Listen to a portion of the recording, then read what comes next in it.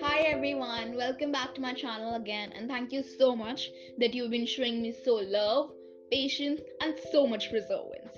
All these days, you've been blessing me with lots of comments, which I'm very thankful for, and that's why I'm back to inspire you all so that you can stop procrastinating. Waiting? Who likes waiting? Do you?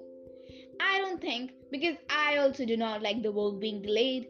But there are some people who love to delay the task. They are often portrayed as procrastinators. So now let's talk about procrastination. To put things off in purpose is known as procrastination. They look for distractions. They on purpose fall short on performance. Every person puts off his work for some time, but these procrastinators are something else. Think about this for a moment. How much time do you spend procrastinating on a daily basis? Now, how much time do you spend doing things that are more important, such as studying, working on tasks and assignments, even spending time with your family and friends? You might be surprised at how much time you spend procrastinating on a daily basis. This thing also involves a degree of self deception. Things need to be done at some point in life, even if someone is too lazy. Saint Kabir had advised, what you have to do tomorrow, do today. What you have to do today, do it now. But some people seriously do not give heed to that. We also have certain effects of procrastination on our life. Procrastination is associated with increased stress levels, higher risk of burnout, poorer work performance, and academic unsuccess, as well as decreased job satisfaction. Procrastination also has a negative effect on health and well being.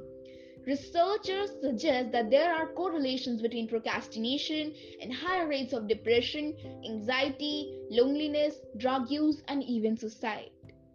Procrastination can also be detrimental to our relationship with others.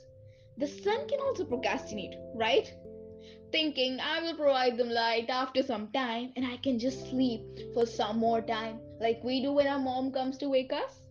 We say, Mom, let me sleep for some more time, or when she says us to do some work, we say, I'll do this work after some time, right?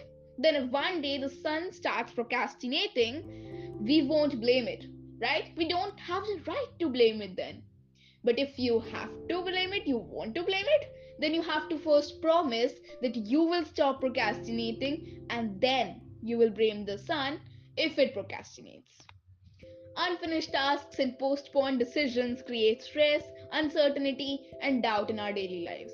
If you guys are procrastinators and want to stop your habit, then you surely might want to know some tips, right?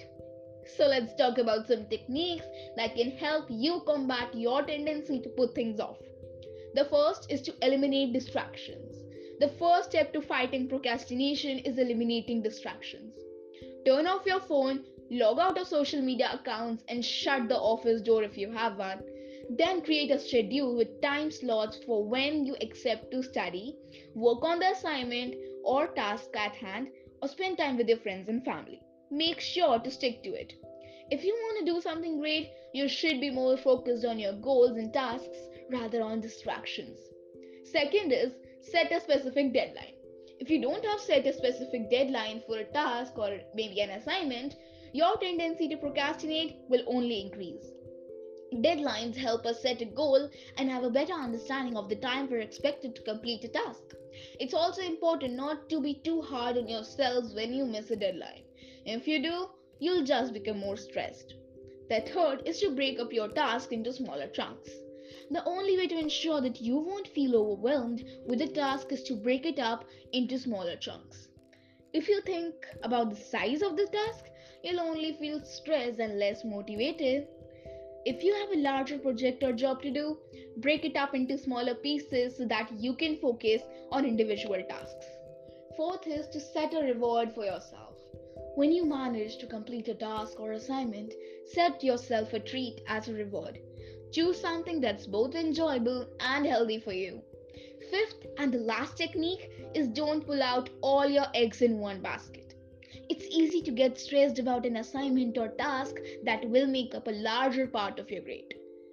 We tend to spend more time on it than we should, and we always and always end up rushing.